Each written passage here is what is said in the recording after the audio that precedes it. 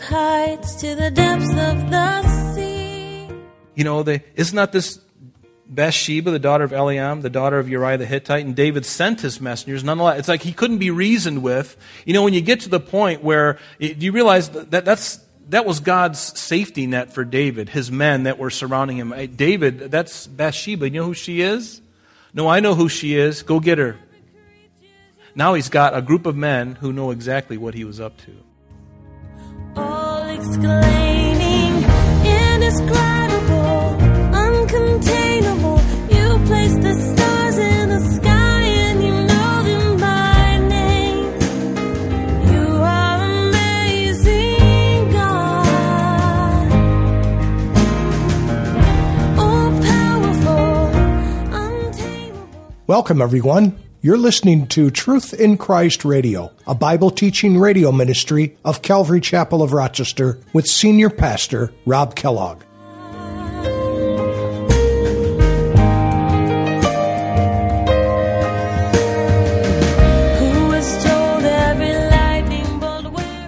David could have ended the temptation by leaving the scene at that time, even after entertaining the temptation for a while. Instead, David put himself into a more tempting situation. He committed adultery in his heart up on the roof. Now he knows that he has an opportunity to commit adultery in practice. David should have received the news of the woman's identity as a warning. He learned that this woman was related to men close to David. In taking Bathsheba, David sinned against Uriah, Elam, and Ahithophel. Each man was close and important to David. God always gives us a way out of temptation, but it's our choice to take that way out or continue on to sin.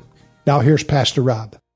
Because what is that passage that we read in 1 Peter? The devil is like a roaring lion. He's always seeking. Guys, when you're at your job, what about that cute secretary? How often are you there alone when all the other workers are not around? What are you doing? Are you sitting and talking to her? Are you letting her cry on your shoulder? You better be very careful. When you go on business trips and you've got a female colleague who's in a different room and you're a married man, what are you thinking about? What happens, especially if she finds you attractive? What are you doing? What are you thinking? What opportunities are being made available? And David was like a sitting duck here. He'd gotten up and he's roaming around the top of his palace. Do you remember the movie, The Lord of the Rings? There was a time, and I was just reminded of this, when Frodo and Samwise Gamgee, they were walking and they were getting lost. And they were in the mountains and they were getting lost. And there came a point where Frodo looked at Samwise and he says, "We're being watched. We're being watched." And that's really what we are. We're being watched. And again, not to spook you, I've spent enough time on this. But it is true. We are being watched. But thank God we have one who is watching over us.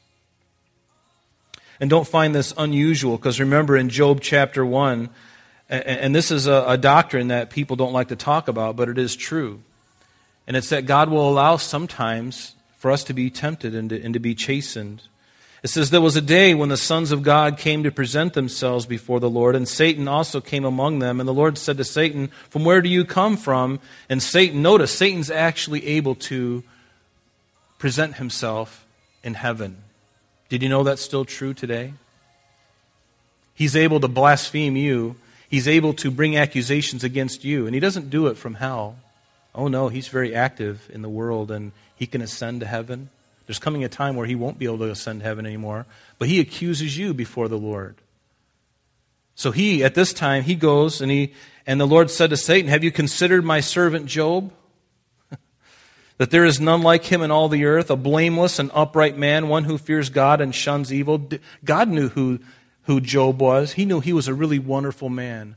But the wonderful man had to go through a testing to really reveal how great that was. Job needed to know that for himself. Again, if things are going well for me all the time, I usually don't grow. I get lazy. And I'm not saying that Job was lazy. And maybe you're not lazy. But the average person is. We get used to things. We get lazy. We get lax. But the Lord knew Job, and also God knew what Job was going to be like on the other side of this great trial that he would go through. And what did Satan answer him?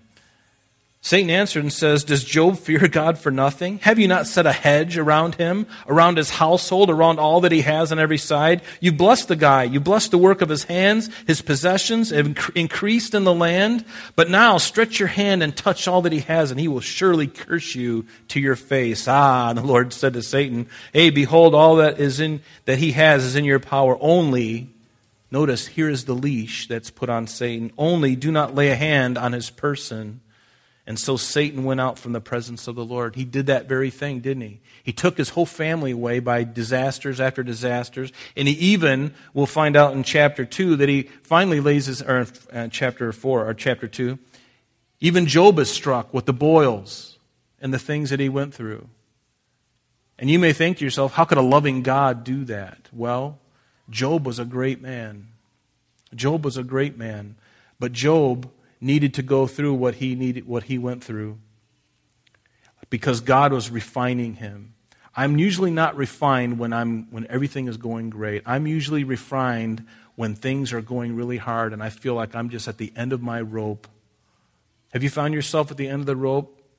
Don't be discouraged, because what God is doing is refining your faith. He knows our faith. He knows exactly where I am and where I am not. I don't know that until I go through certain things and God says, you thought you were that, Rob, and guess what? You learned something, didn't you? And I'm like, yes, Lord. I learned that I really wasn't all I thought I was. I realized that I wasn't as strong in that area as I thought I was. And God says, you know what? That's okay. Because next time I know that you'll know. And you'll rely more upon me. And isn't that where the victory is? See, we don't know ourselves. And God was going to do something in Job's life that at the end of all of this, he would just totally magnify the man. He would be vindicated in front of his friends who saw him as just a self-righteous man. He'd be vindicated before the devil. And he hates that.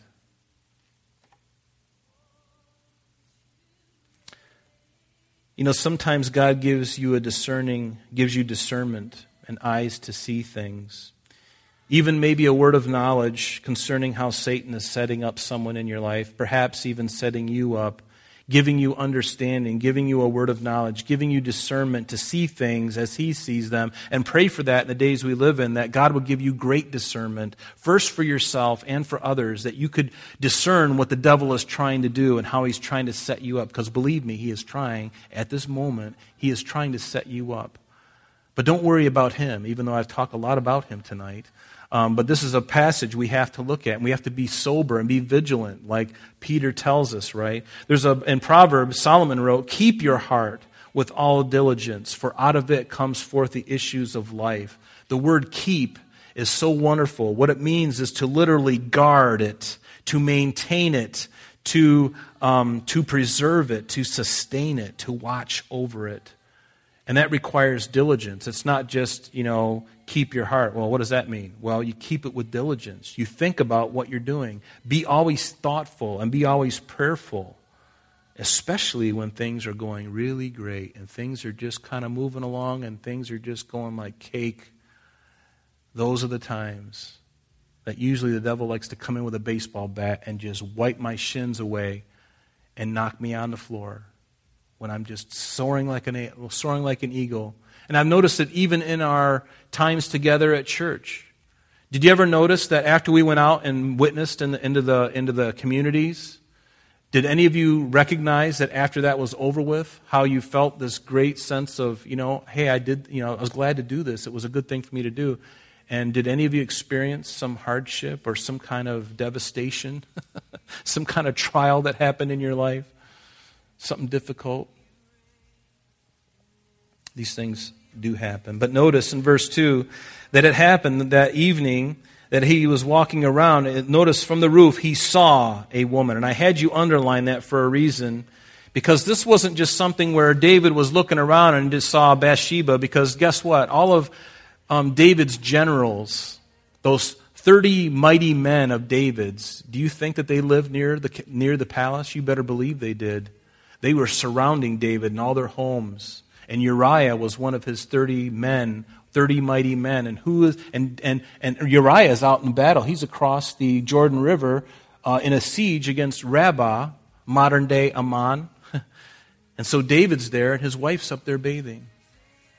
She's up there bathing, and David saw her. It's not just he glanced over, oh my gosh, I'm going back inside. No, did David do that? No, he saw her. In the Hebrew, the word means to stare, or to gaze upon, or inspect. He was checking her out. He was watching her. And the wheels are starting to spin.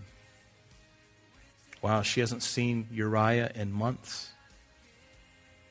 He hasn't been around in months. She's a lonely girl. And Bathsheba's thinking, I'm a lonely girl. I haven't seen my husband in so long.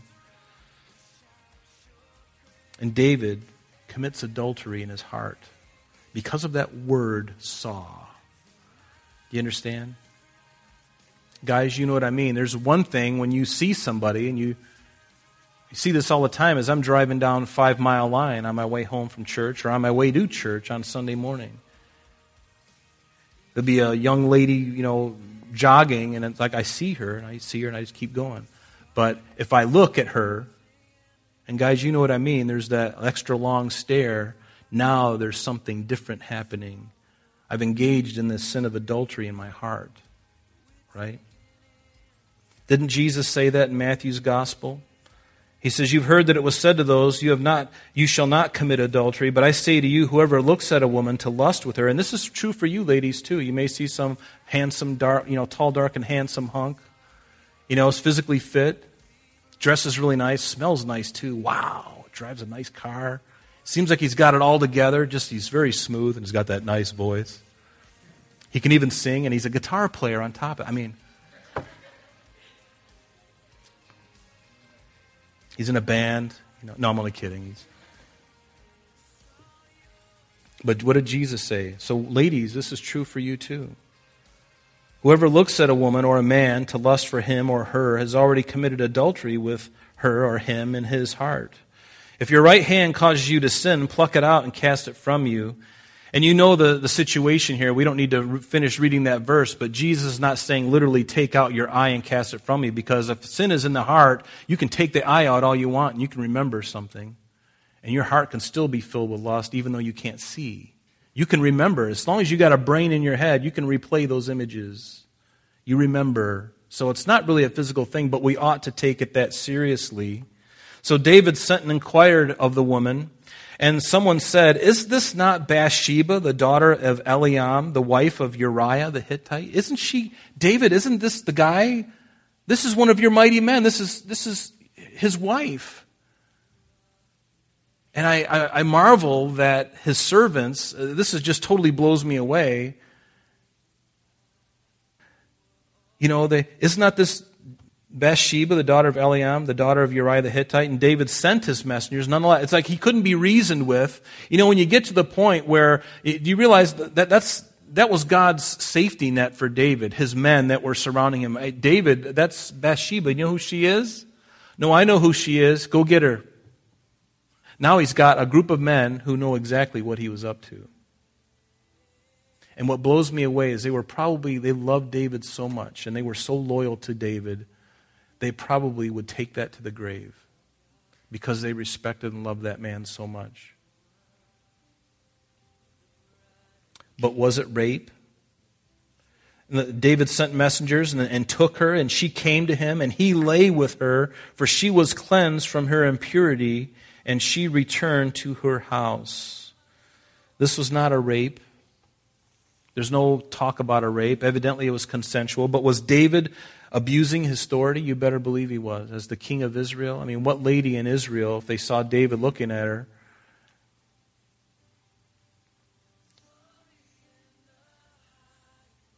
certainly she knew where David's palace was, right next to hers, her husband's.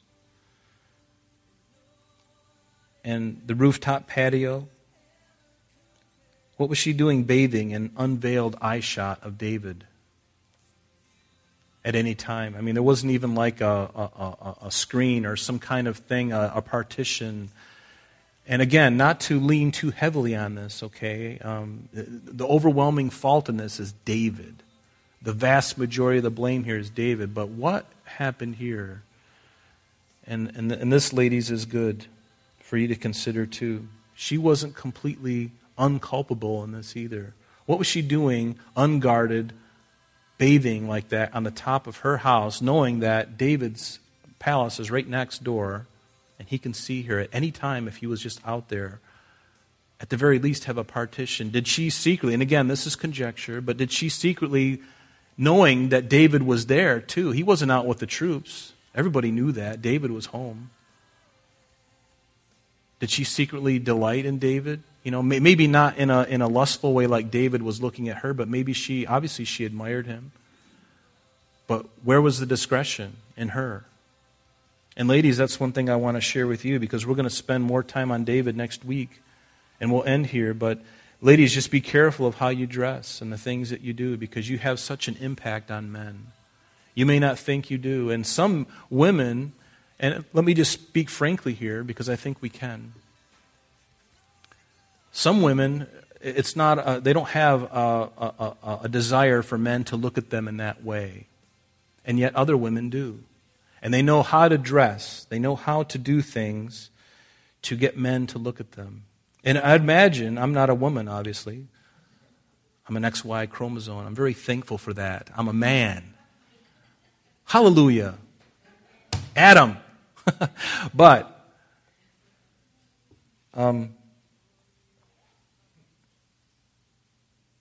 But ladies, when the way you dress, the things that you do, you know exactly what you're doing. And I want to encourage you to think about that. The women in the world, they don't know these things. Or they know these things. They know the effect. And I'd imagine it is a kind of an ego trip, especially if you're a good-looking lady. Because it feeds the ego, doesn't it? I mean, if I were a woman and all the men were looking at me, it would feed my ego. And I'd like that attention, actually. Maybe not every woman does, but there are some women in the world that do. And I can't speak to the women in the world, but the women in the church. You know, do you dress modestly? Are you really dressing and doing the things you do because you love your husband and you want to be attractive to him? Or does it still secretly you desire for other men to look at you too? You've got him, and that's fine. But do you desire to have other lookers, to feed that ego within us, to feed that pride within our hearts? And men do it as well. It's not just the ladies. But it's something that we have to be careful about, right? Because we're all responsible for the way we hold ourselves, especially in the church. Because we don't want to stumble each other, right? Men, we don't want to stumble the ladies, and ladies, you don't want to stumble the men, especially single men. I remember one year, and I'll end with this because we're way past time here. This topic is huge. I remember one year, and I don't think she'd mind me saying this. I won't give her name. But there was a woman who came in, and it was very obvious. And the way she was dressed, and I remember an older woman in the church sat down next to her and basically got on her case a little bit. You know, because she was a believer, but she came in and she was just dressed in such a way. It was very provocative. And this older woman was very nice about it, but she, basically just told her, honey, you really need to think about what you're, how you're dressing. And let me tell you, was that hard for her to sit down and say that? But there are times, ladies, when you've got to step up and do that. You know your own kind better than men.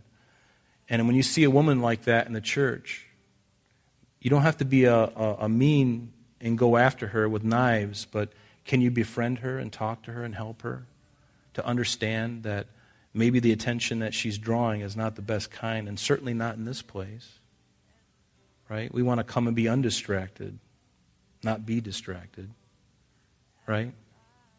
So I say all that, again, don't misunderstand what I'm saying here, but this is a topic that I can get away with talking about this, and most of the time it's the man's problem. We talk about the men's issues, But ladies, there's also a culpability here. It's a small one with Bathsheba compared to David's, okay? Because David could have looked and he could have walked away. He could have resisted it. But he didn't. And Bathsheba could have not bathed on the roof. And she could have certainly put up at least a partition to show some sense of decorum and, what's the word I want? Modesty, yes.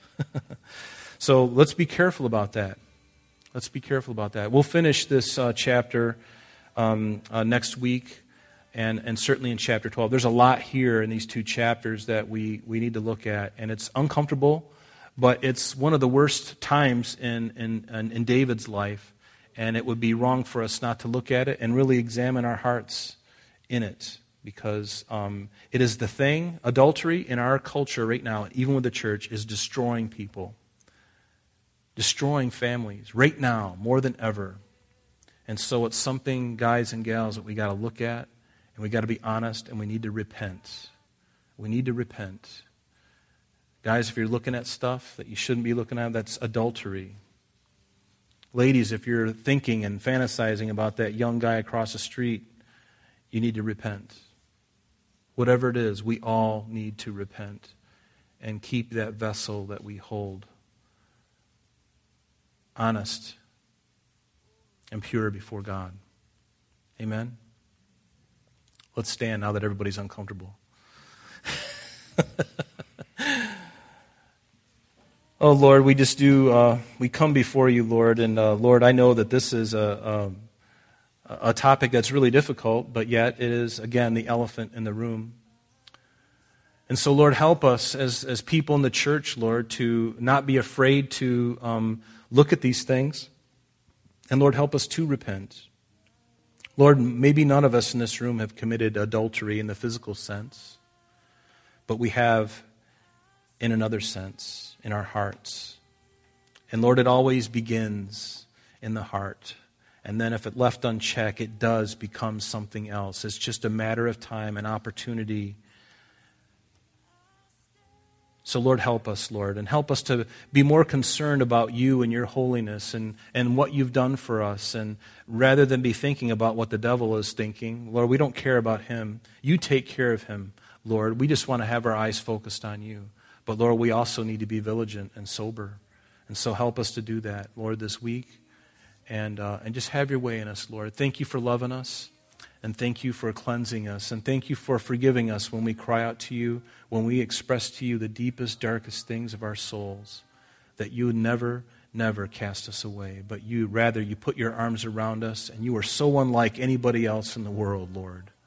There's truly no one like you, Jesus. There's no one like you, God.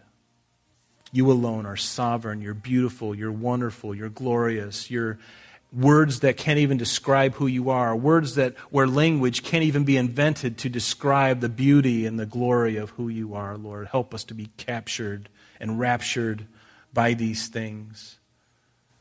And may it build a holy fire in us, God, that we would obey you from the heart with simplicity. How we thank you in Jesus' name. I'm sorry, that concludes our program for today. But please join us next time as Pastor Rob continues our study in the book of 2 Samuel.